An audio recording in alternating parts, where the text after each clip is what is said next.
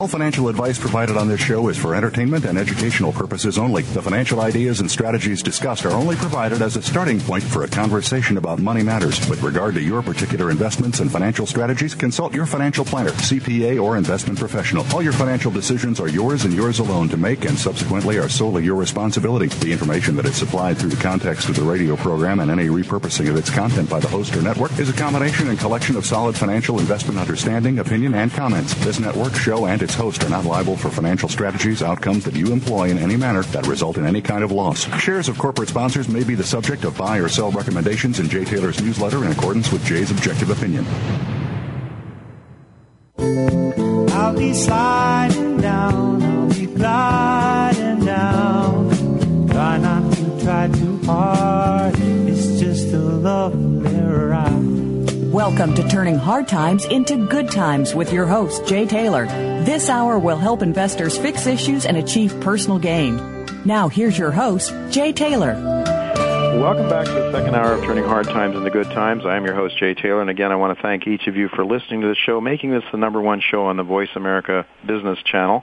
I want to thank our sponsors for the second hour for making this show economically viable. They are American Manganese, Barkerville Gold Mines, Crocodile Gold Corp, Enertopia Corporation, Go West Limited, Smash Minerals Corp, and Trevally Mining Corporation.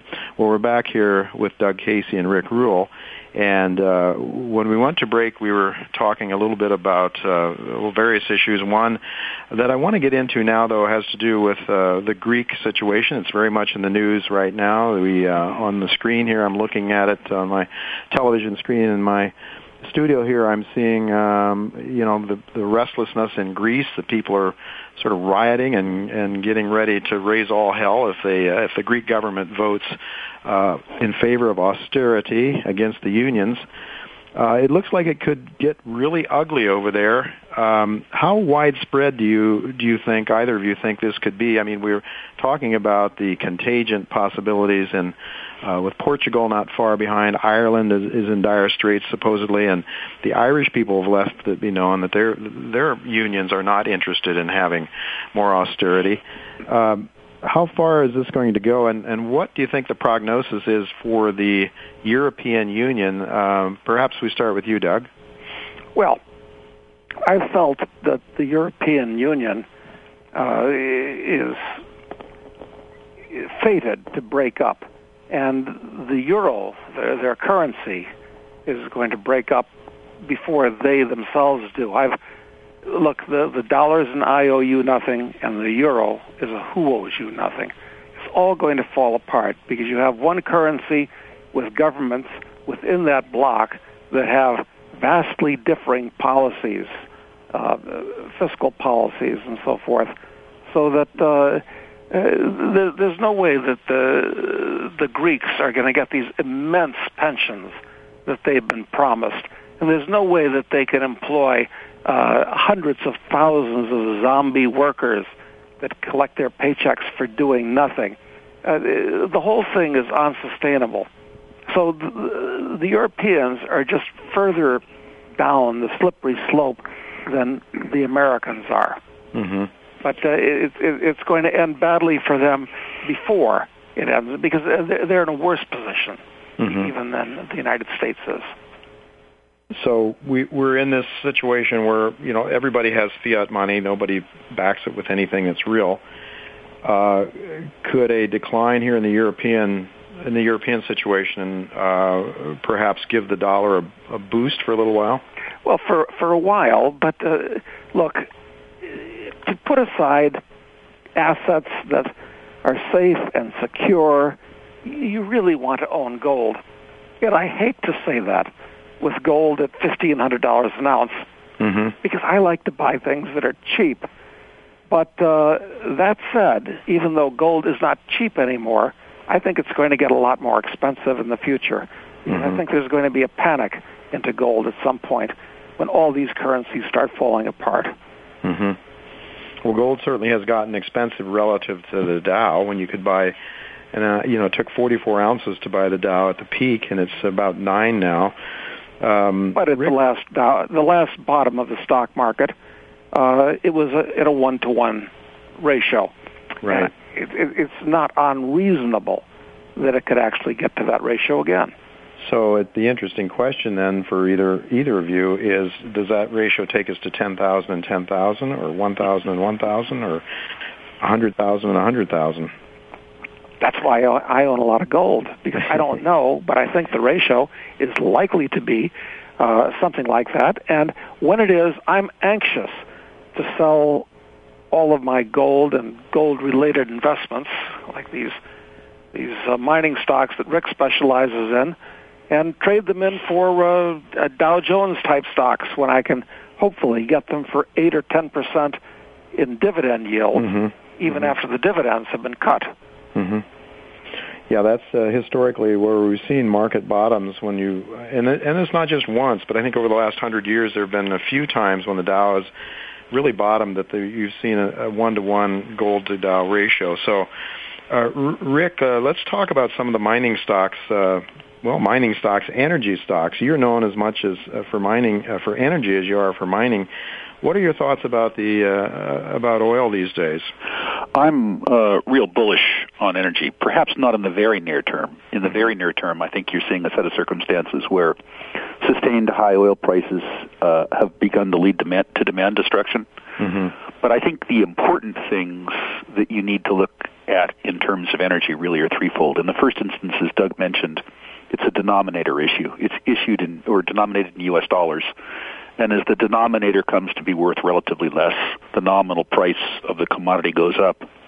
The second thing is that emerging and frontier market demand is growing fairly rapidly. Those people aspire to the same standard of living that you and I have, and they're producing more relative to the cost of their labor, so they're increasingly able to, of course, compete with us. The third thing, and I think this is the thing that most people miss, is that most oil in the world is not produced by the major oil companies. It's not produced by Exxon or Shell or Total. It's produced by national oil companies. And those national oil companies increasingly are underinvesting in the sustaining capital of their domestic oil industries, diverting the money to politically expedient domestic political expenditures.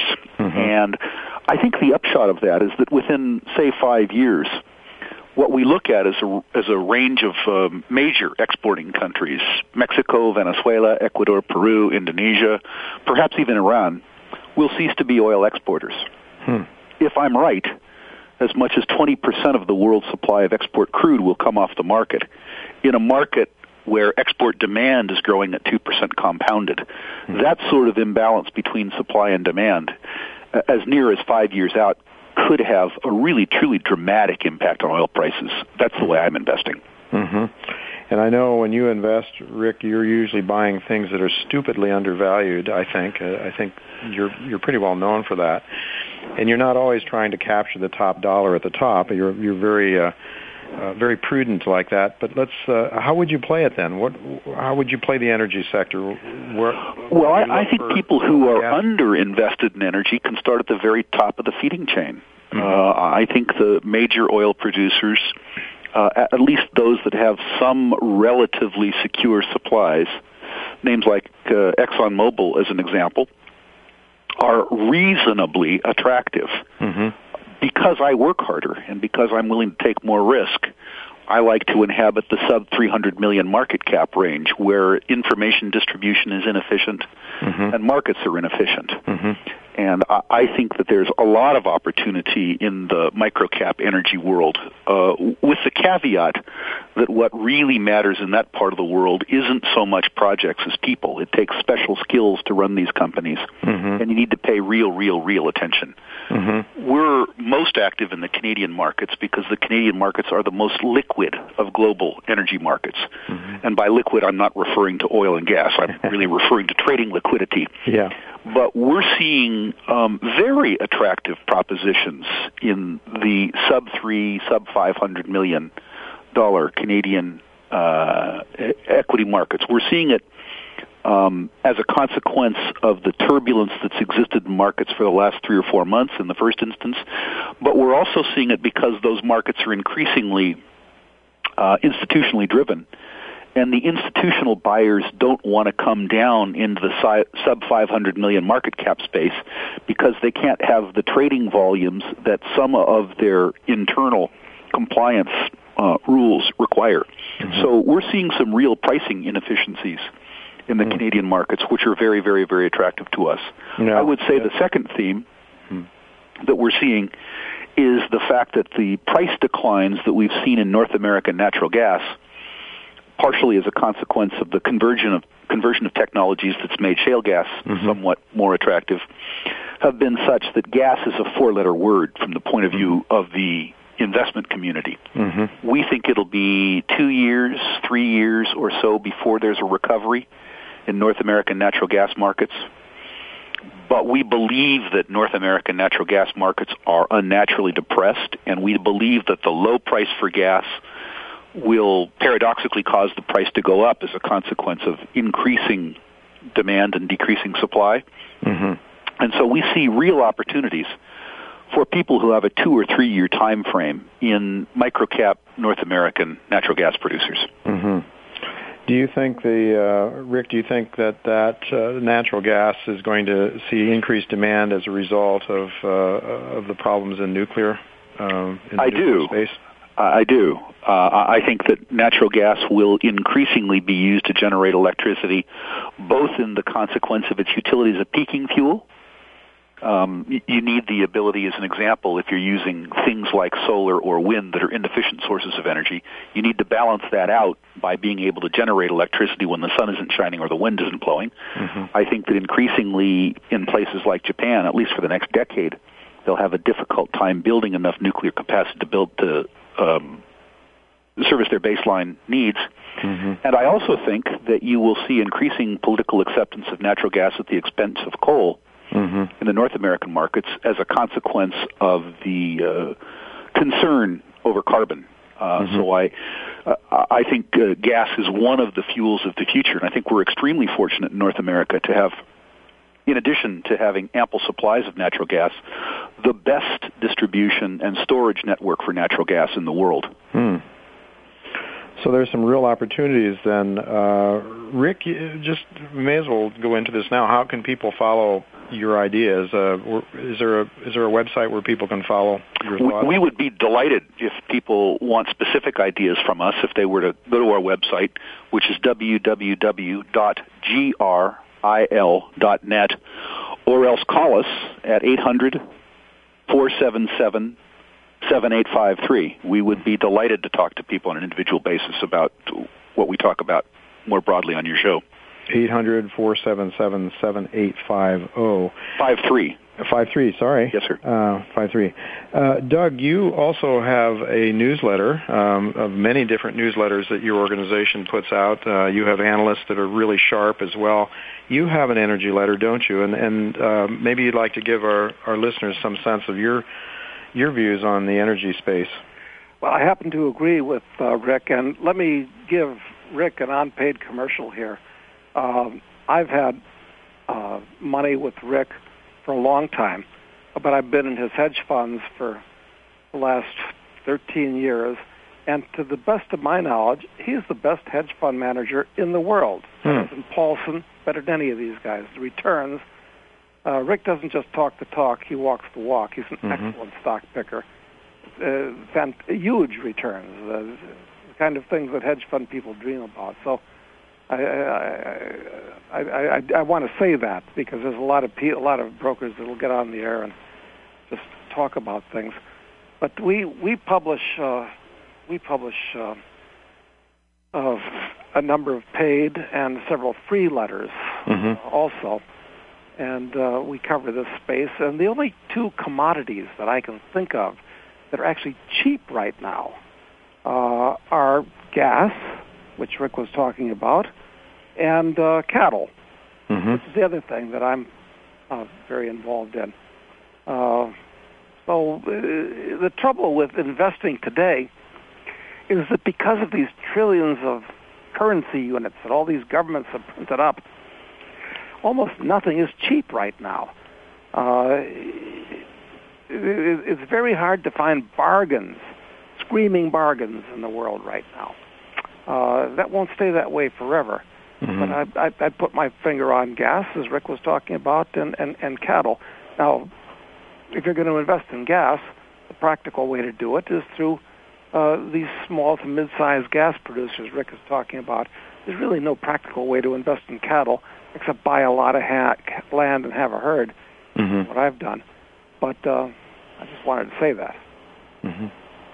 Well, speaking of cattle, I know you are involved in a project, a very interesting project, Doug, in Cafayate, Argentina. I visited that project a couple of months back, and there were a lot of cattle. I remember driving from Salta down to Cafayate and seeing cattle cross the road in front of me. Is that one way to do it? You can go to a place like Argentina or wherever and just buy land and there's cattle on it, or how does that work? Well, of course, with any kind of a hands-on business, management is the key. So I've gotten lucky in that regard, I believe. Mm-hmm. But what really drew me to South America is the continent that's kind of off most people's radar screens. Mm-hmm. It doesn't get involved in foreign wars. It doesn't get involved in most anything. It's a place unto itself. And so what we've done down there is built what I think will pass for a 6-star development where people can diversify themselves politically. And to my way of thinking, the most important diversification that you can have in your finances is not between different classes of assets, between stocks and bonds and gold and this type of thing. It's a political diversification. Mm. Your biggest danger today is a political danger. It's your own government, what it's going to do to you as far as taxes are concerned and regulations and what it's going to do to your currency. So you must have some assets outside of your home country, and for most of your listeners, that's America. Mm-hmm. So that's what I recommend people think of, and I know people don't think of that usually. But the fact of the matter is that the United States no longer is the freest place to be. It's no longer it's not the best place to be from an investor's point of view.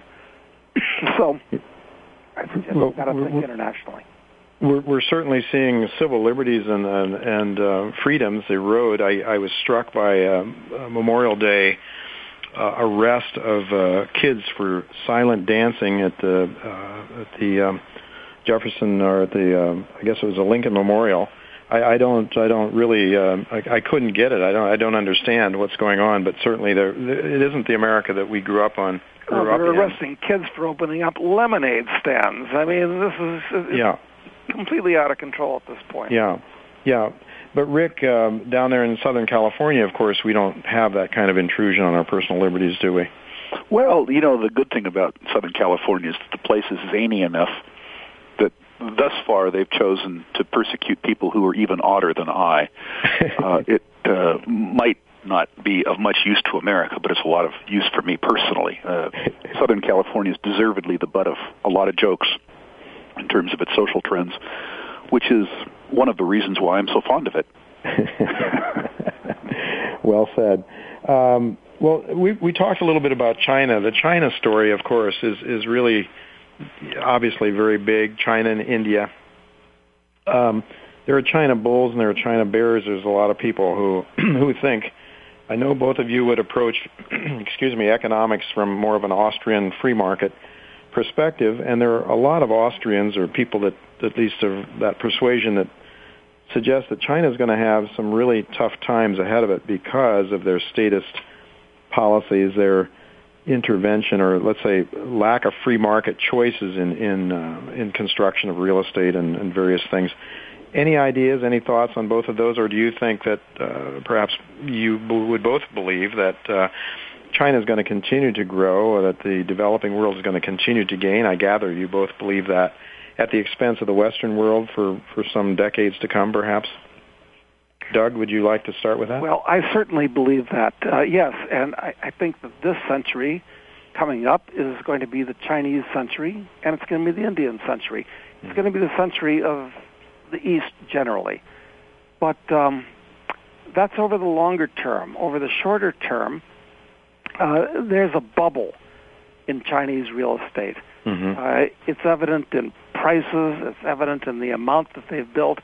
And the problem is, when that bubble bursts in China, and I think it's in process of bursting now, you're going to find tens and scores of millions of Chinese that are going to be wiped out, and this is going to devastate the banks in China. It's going to devastate the currency of China, and they're going to have a political upheaval there.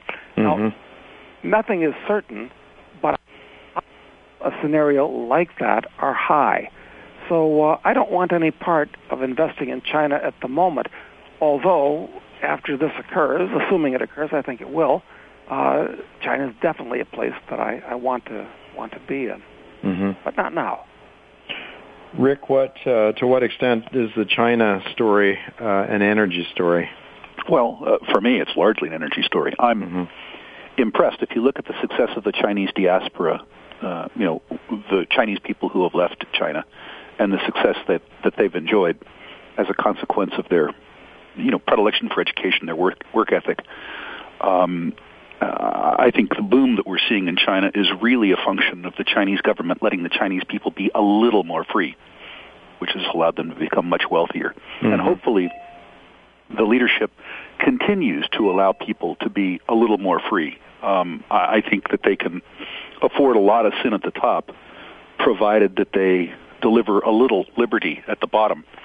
I don't think a society that's in effect run by 10,000 people, superimposing the will of 10,000 people on the actions of 1.3 billion is a very sustainable model, but it would seem as though the people on the top are relatively pragmatic, particularly when you compare them to the people on the top in our own system.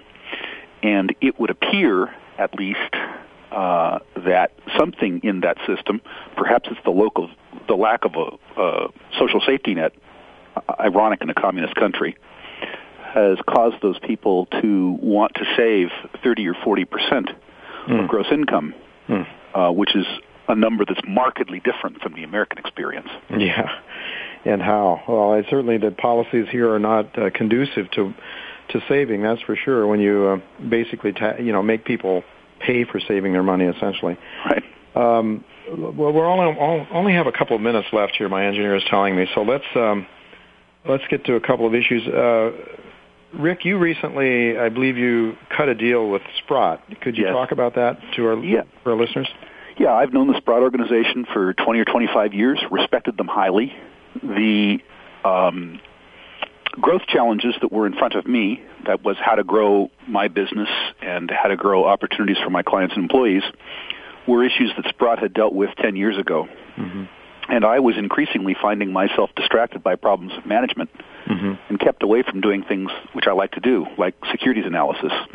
As a consequence of that, I sold my business to Sprott. I became the second largest shareholder and the fourth largest client of Sprott. And I'm now responsible for helping build out the Sprott brand in the United States. Combining the two entities, we think we're the largest focused microcap resource stock owner in the world. And that's really our function. Our function is certainly sub-billion, probably sub-500 million market cap mining and energy equities on a global basis.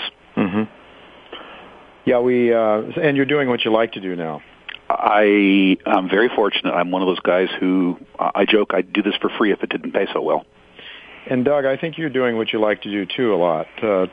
Talk to us about what you're doing these days. Well, actually, we do pretty much the same type of thing that Rick does, except we're in the newsletter end of the business, selling research. And there are thousands of small resource stocks around the world, and what we try to do is we try to pick out the ones that have the best people, the best properties, have adequate financing, are in the right jurisdictions, so forth and so on, so that you can buy these stocks. And it's a very volatile area, as Rick has pointed out, these stocks as a group regularly go up 1,000% in price and then lose 95% of their value and then do it again and again. So the opportunity is there to make an immense amount of money. Now, there is risk. But I'd suggest that people see what we have to offer. Go to our website, kcresearch.com. We have 3 free newsletters that they can sign up for and see if the area interests them. There are excellent newsletters. I can attest to that. They are also there's an enormous amount of information, and not only in the resource sector, but you also do some things, Doug, in technology and biotechnology as well. That's true. We try to cover the waterfront because it's always been my modus operandi to look at any market anywhere in the world, see where the opportunity is. Well, you have a lot of people to help you, too. You have quite a staff located, I believe, in Vermont or New Hampshire, one of those places.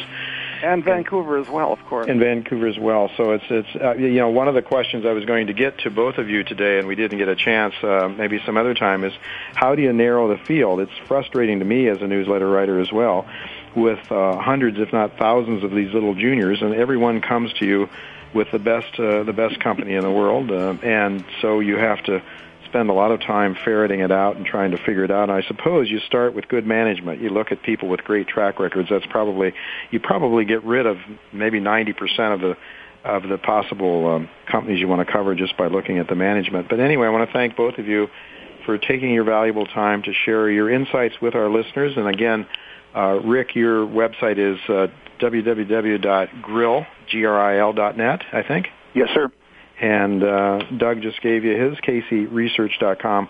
Thank you, both of you, for coming on again to Turning Hard Times into Good Times. Look forward to talking to you again sometime in the near future. Well, don't go away, folks. We're going to be right back. Roger Wiegand is going to be coming on the show with me to talk about what he sees in some of the charts that he follows on a regular basis. Don't go away. We'll be right back with Roger Wiegand.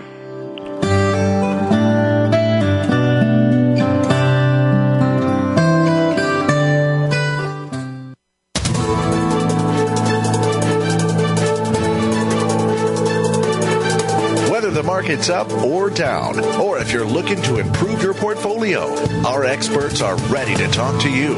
Call now toll free 866-472-5790. That's 866-472-5790.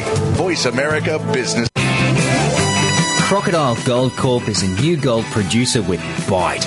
With operating gold mines in the Northern Territory of Australia, Crocodile Gold produced 82,000 ounces of gold in 2010. Crocodile Gold has significant exploration upside on its expansive land package of 2,500 square kilometres. Please visit our website at www.crocgold.com for more information. Don't let this snappy opportunity pass by. Auriga Gold is a Canadian mine development and exploration company working in Manitoba's prolific Flin Flon Greenstone Belt. Auriga's experienced management team is focused on developing the Maverick Gold Project and expanding gold resources. Maverick Gold includes historical gold resources, a 1,000-ton-per-day mill, developed underground ramp, year-round roads, and exploration access. Auriga plans to bring Maverick Gold back into production in 2012. Auriga Gold trades on the TSX Venture under the symbol AIA.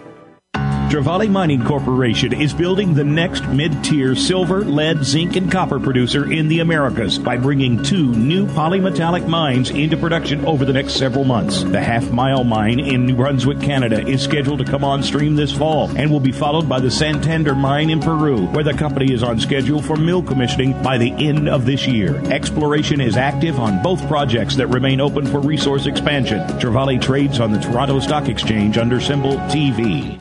Smash Minerals is a gold exploration company in the Yukon whose management was responsible for the first significant gold discovery in the White Gold District with Underworld Resources, which was then sold to Kinross Gold in 2010. Smash holds one of the biggest claim blocks in the Yukon, and exploration has already identified 3 targets.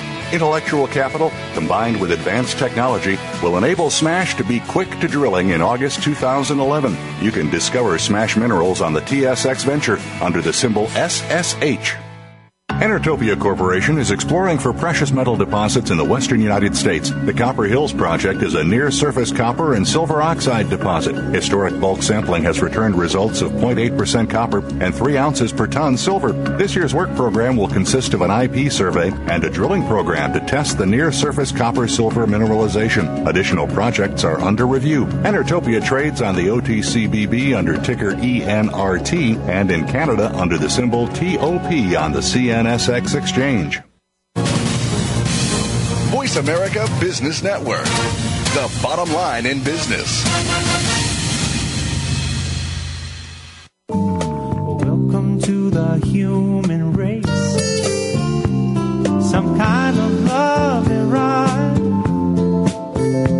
I'll be sliding down, I'll be gliding down. Try not to try too hard. It's just a lovely ride. You're listening to Turning Hard Times into Good Times with your host, Jay Taylor. If you have a question or comment about today's show, Jay would love to hear from you at 1-866-472-5790. That's 1-866-472-5790. You can also send an email to questionsfortaylor@gmail.com. That's questions, the number 4, Taylor@gmail.com. Now, back to our program. Welcome back to Turning Hard Times into Good Times. I am your host, Jay Taylor, and I'm really happy to have with me Roger Wiegand, who's a partner of mine. He writes Trader Tracks, and as we mentioned in the introductory portion of this show, that you can take advantage of a one-time only trial subscription special offer for Roger's newsletter, as well as Chen Lin's and my own, by calling Claudio Bassi at 718-457-1426. 718-457-1426, or by going to our website at miningstocks.com. Welcome, Roger. Nice to be here. Roger, let me ask you, you talked and sent out a missive today to your subscribers about the Greek situation, and just pass that on, your thoughts, to our listeners if you want to, if you would like. Jay, the problem has been that nobody could understand how this thing was going to be resolved. All these major bankers and small countries were playing chicken with one another, and they pretty much ran the time out on the calendar. The Greek debt is massive, and it's due now this month, and they had to finally come up with some kind of a solution. And I noticed today, first of all, that Miss Lagarde is now the IMF chief in Europe. Mm-hmm. She's French. And she's going to bend, I think, the way the French want to go, and she's going to push the Germans into helping out, and I think they're going to cover the problem. But we know that Greece is insolvent. We know these debts can't be paid. But our question was, what is this event going to do to our trading and investing for all the people that read our newsletter and follow what we do? And I think that I'm under the impression now that with the way things are tracking, they're going to come up with some kind of a plan which will be a partial credit loan and also extend some credit on some existing things that are due. In other words, they'll do a rollover on some bonds and extend and pretend as they have done before. But what this does for us is that it clears the decks, I think, for trading and investing for what we do all the way through into fall. Because I think that on the short side, Greece is going to be covered up with credit at least out 90 days, probably more like 120 days, maybe even 150 days into the end of the year. Mm-hmm. So that means if that's covered up, we can't see a major disaster looming this month, which can really wreck a lot of markets and create mayhem everywhere. Mm-hmm. I think that's pretty much gone and it's off the table. And most people in the markets, Jay, are seeing the same thing because there was a big reversal last night in Asia and today. My screen is all green except for two things, a red U.S. dollar and red bonds. And the reason that's happened, of course, is when the euro goes up, if in fact the European bankers protect Europe and the euro goes up and the dollar goes down. Now, the other thing that happens for us to our advantage is that when the dollar gets weaker, all the commodities group as a whole becomes more attractive as a purchase. Recently, we all are acquainted with what happened in silver, the big pullback in silver, which I did call both up and down twice on 4 different prices. But that's neither here nor there. The point is now that we think that the funds who have the biggest power and the most money, they had hundreds of millions of dollars in baskets of commodities. They took the money away. They exited the trade because they were worried about Greece and some other stuff. And now we see them slowly coming back in. All the grains are back up today. Gold is back up solidly at $1,500 today. Silver went up 34 cents, and after hours during the trading day, it was even higher. The trading range in silver today was 63 cents, mostly on the buy side. And the Swiss franc broke new records today. It's at 120.21. A Swiss bank official did say they wanted to politically somehow work something out to connect the Swiss franc to the euro, and that was immediately slapped down by the Swiss parliament and the bankers, because why would you want to get on a dying horse? Mm-hmm. Switzerland didn't get in the euro in the first place, and they want to stay out of it. Yeah. The reason for that statement was because the euro is causing the Swiss franc to be very expensive. Right. And consequently, many people who would normally trade and use euros have been putting their cash into the Swiss franc in Switzerland to preserve their capital on a fear and security trade. Right. So that's what's going on there. So what we're seeing now is a big turnaround in commodities. We see many of the related stocks finally starting to move. I put one of my big silver companies back in my newsletter as Miner of the Week. I can see good basing on a 200-day average, and I haven't had time to check the rest of the stocks in the letter yet, but I'm sure there's going to be more of them that are moving forward in that vein. Mm-hmm. So you've turned pretty bullish in the short term, at least up through the problematic fall. Sometimes we have some difficulties in October. The first important thing is we stopped selling. That was my major worry, and things are basing. And now we're going sideways with a bias up on some of the commodities and shares. I think there's going to be a middle of the month little bit of a mini rally pop in silver and gold in July. Then it'll go flat again. This is technical stuff. And then I think that the second or third week of August, we're going to be positioned for a many months-long rally in both silver and gold that should run from August all the way through into May of next year. Uh-huh. Oh, well, it sounds good, but so far I can say that most of the stocks, not my portfolio has not done all that well this year. I think it's fairly common. I spoke to a very influential person in Switzerland when I was there a couple of weeks ago, and she told me that she was down this year. I think most people are having a difficult year this year, but maybe we'll still end up with a gain this year if you're right on this. What about specifically then? How is gold looking right now? Well, gold looks pretty good. It's got a good firm base at 1492.5.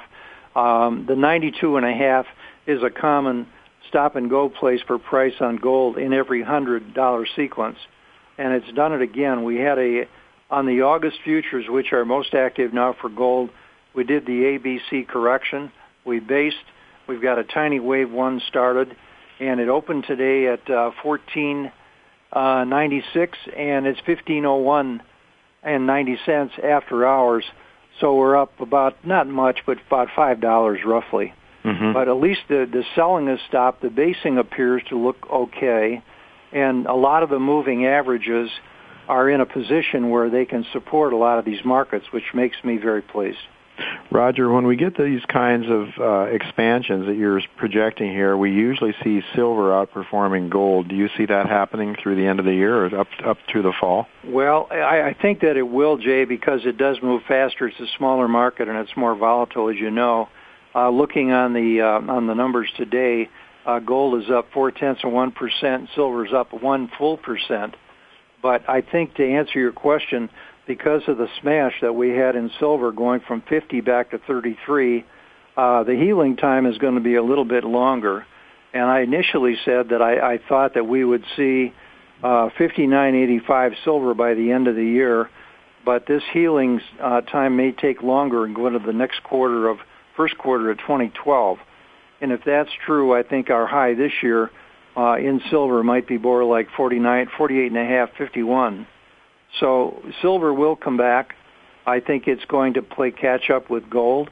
The good news for gold is it really didn't sell off that much when silver did. I mean, it went down maybe $100, $150, but in the overall picture, that's not very much. That's just a drop in the bucket.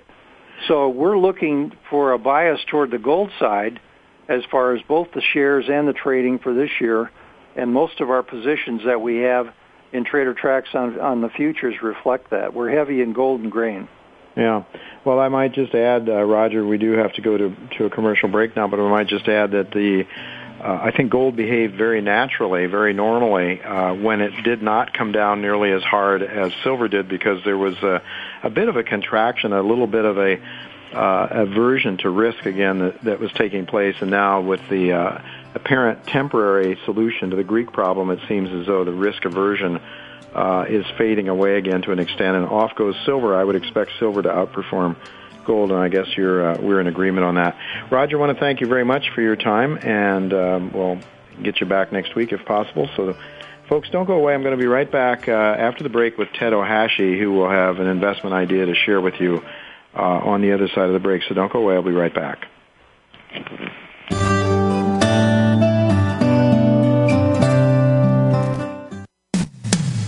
When it comes to business, you'll find the experts here.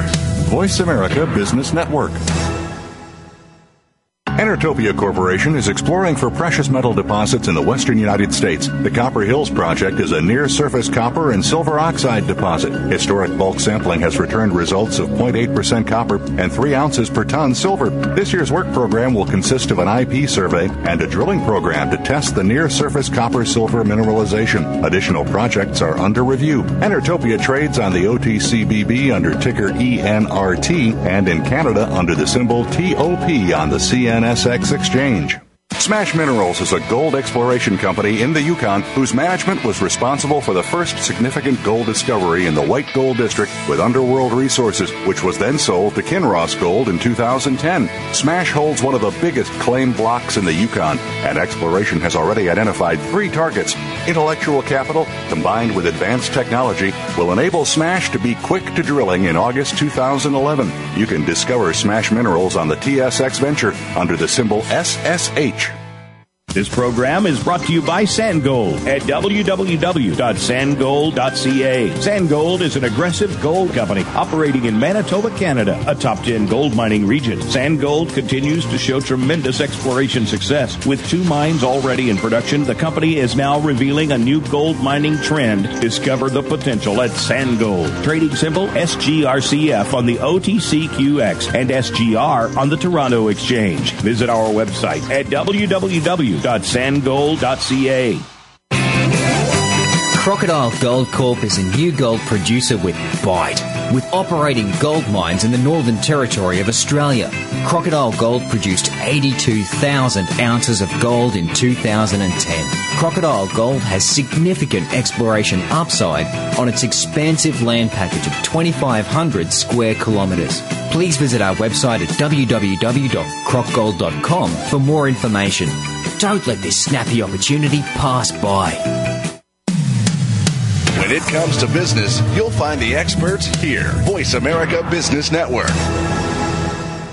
Welcome to the human race.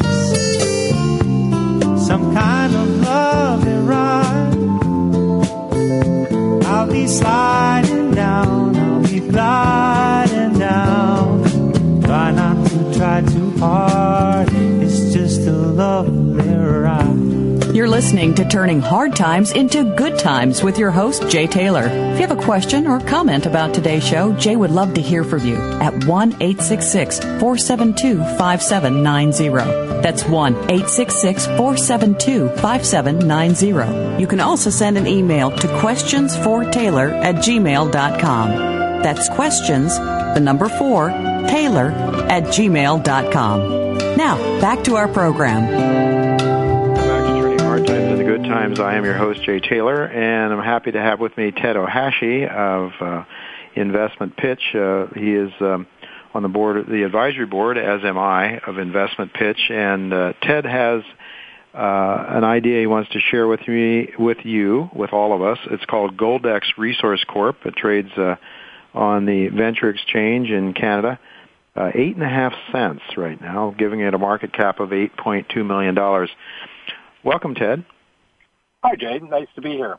Yeah, talk to us about this idea that you have. 8.5 pennies Canadian. Yeah. I guess that's probably about 9 cents U.S. Right. Well, I mean, this is obviously a relatively small company. Its market cap is just a little over $8 million. But it's a company that had one of its private placements become free for trading, and so the stock has been sort of sold down from the 25-cent range to under a dime.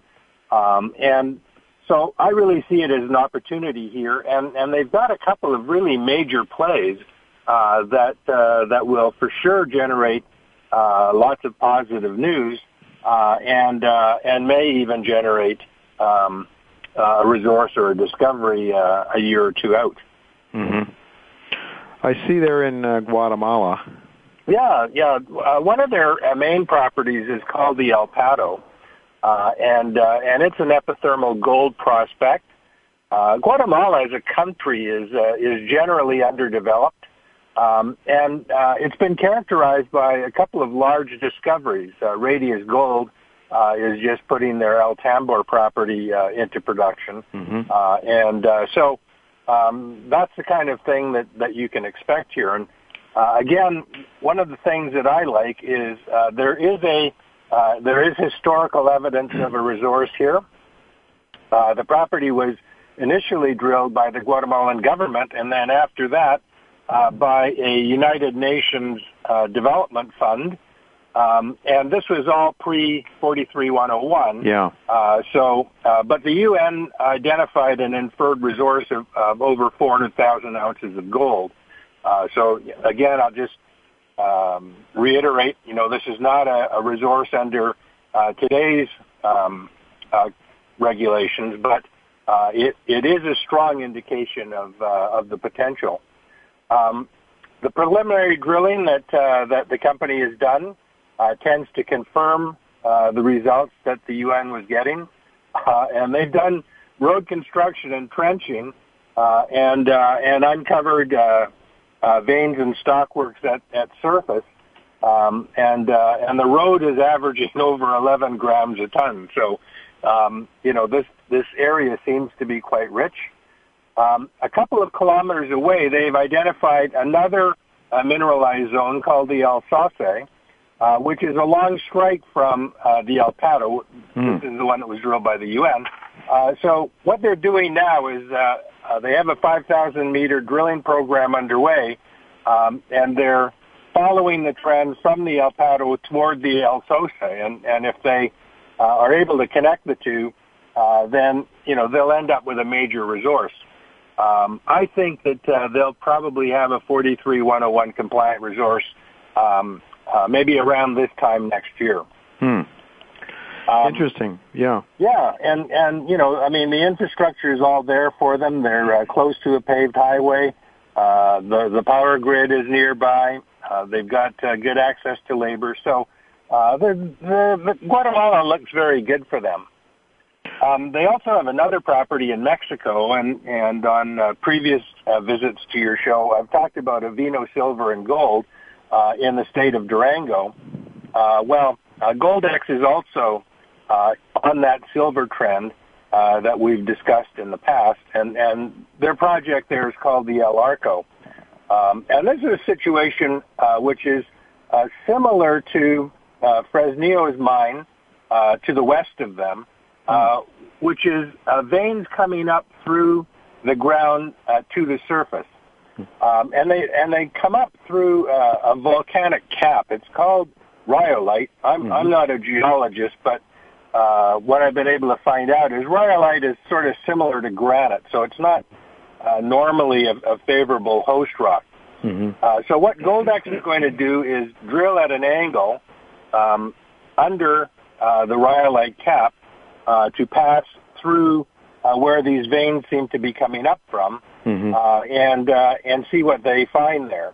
They're going to do reverse circulation drilling because what they're really trying to find is just an indication of what's there. And if it looks like there's a good resource base there, then they can follow up with diamond drilling. Yeah. Well, it certainly looks like it's a high risk, high reward situation. I see the stock was as high as 24.5 cents within the last year, I believe. So down to 8.5 cents around Christmas time. Yeah. Yeah. So the market has gotten hit. A lot of these little juniors have gotten hit real hard. Now, two questions. I think we're almost out of time, but the 430,000 ounce resource that the United Nations Development Fund established, non-43-101, was that on surface, Ted? Yes, it was. It's an inferred resource, and it's close to surface. That's right. Okay, talk to us just a minute about the management. Is this an experienced management team? Yeah, it's a very experienced management team, and the president of the company is Chuck Ross, and his background is really finance and mergers and acquisitions. But what they have is they have a very strong geological team of about 4 to 6 people who share the common characteristic of having found things. There's lots of good technical geologists around, but not too many who have participated in major discoveries. So we don't have time to talk about them, but if you go to their website, you can see who they are. Very good, Ted. Unfortunately, we're out of time. Thanks, Ted, for sharing this story with us. And I want to tell the people next week we're going to have David McIlvaney as our main guest.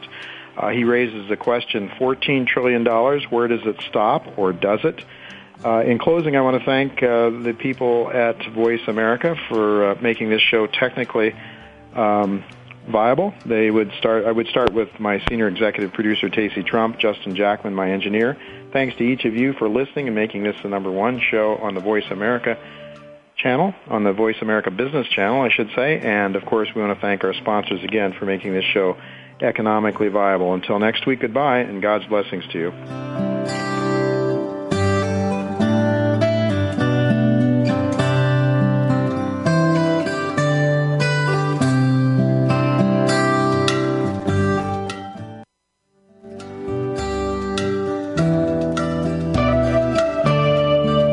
Thank you again for listening to Turning Hard Times into Good Times with Jay Taylor. Please join us again next Tuesday at noon Pacific Time, 3 p.m. Eastern Time on the Voice America Business Channel. Now the thing about time is that time is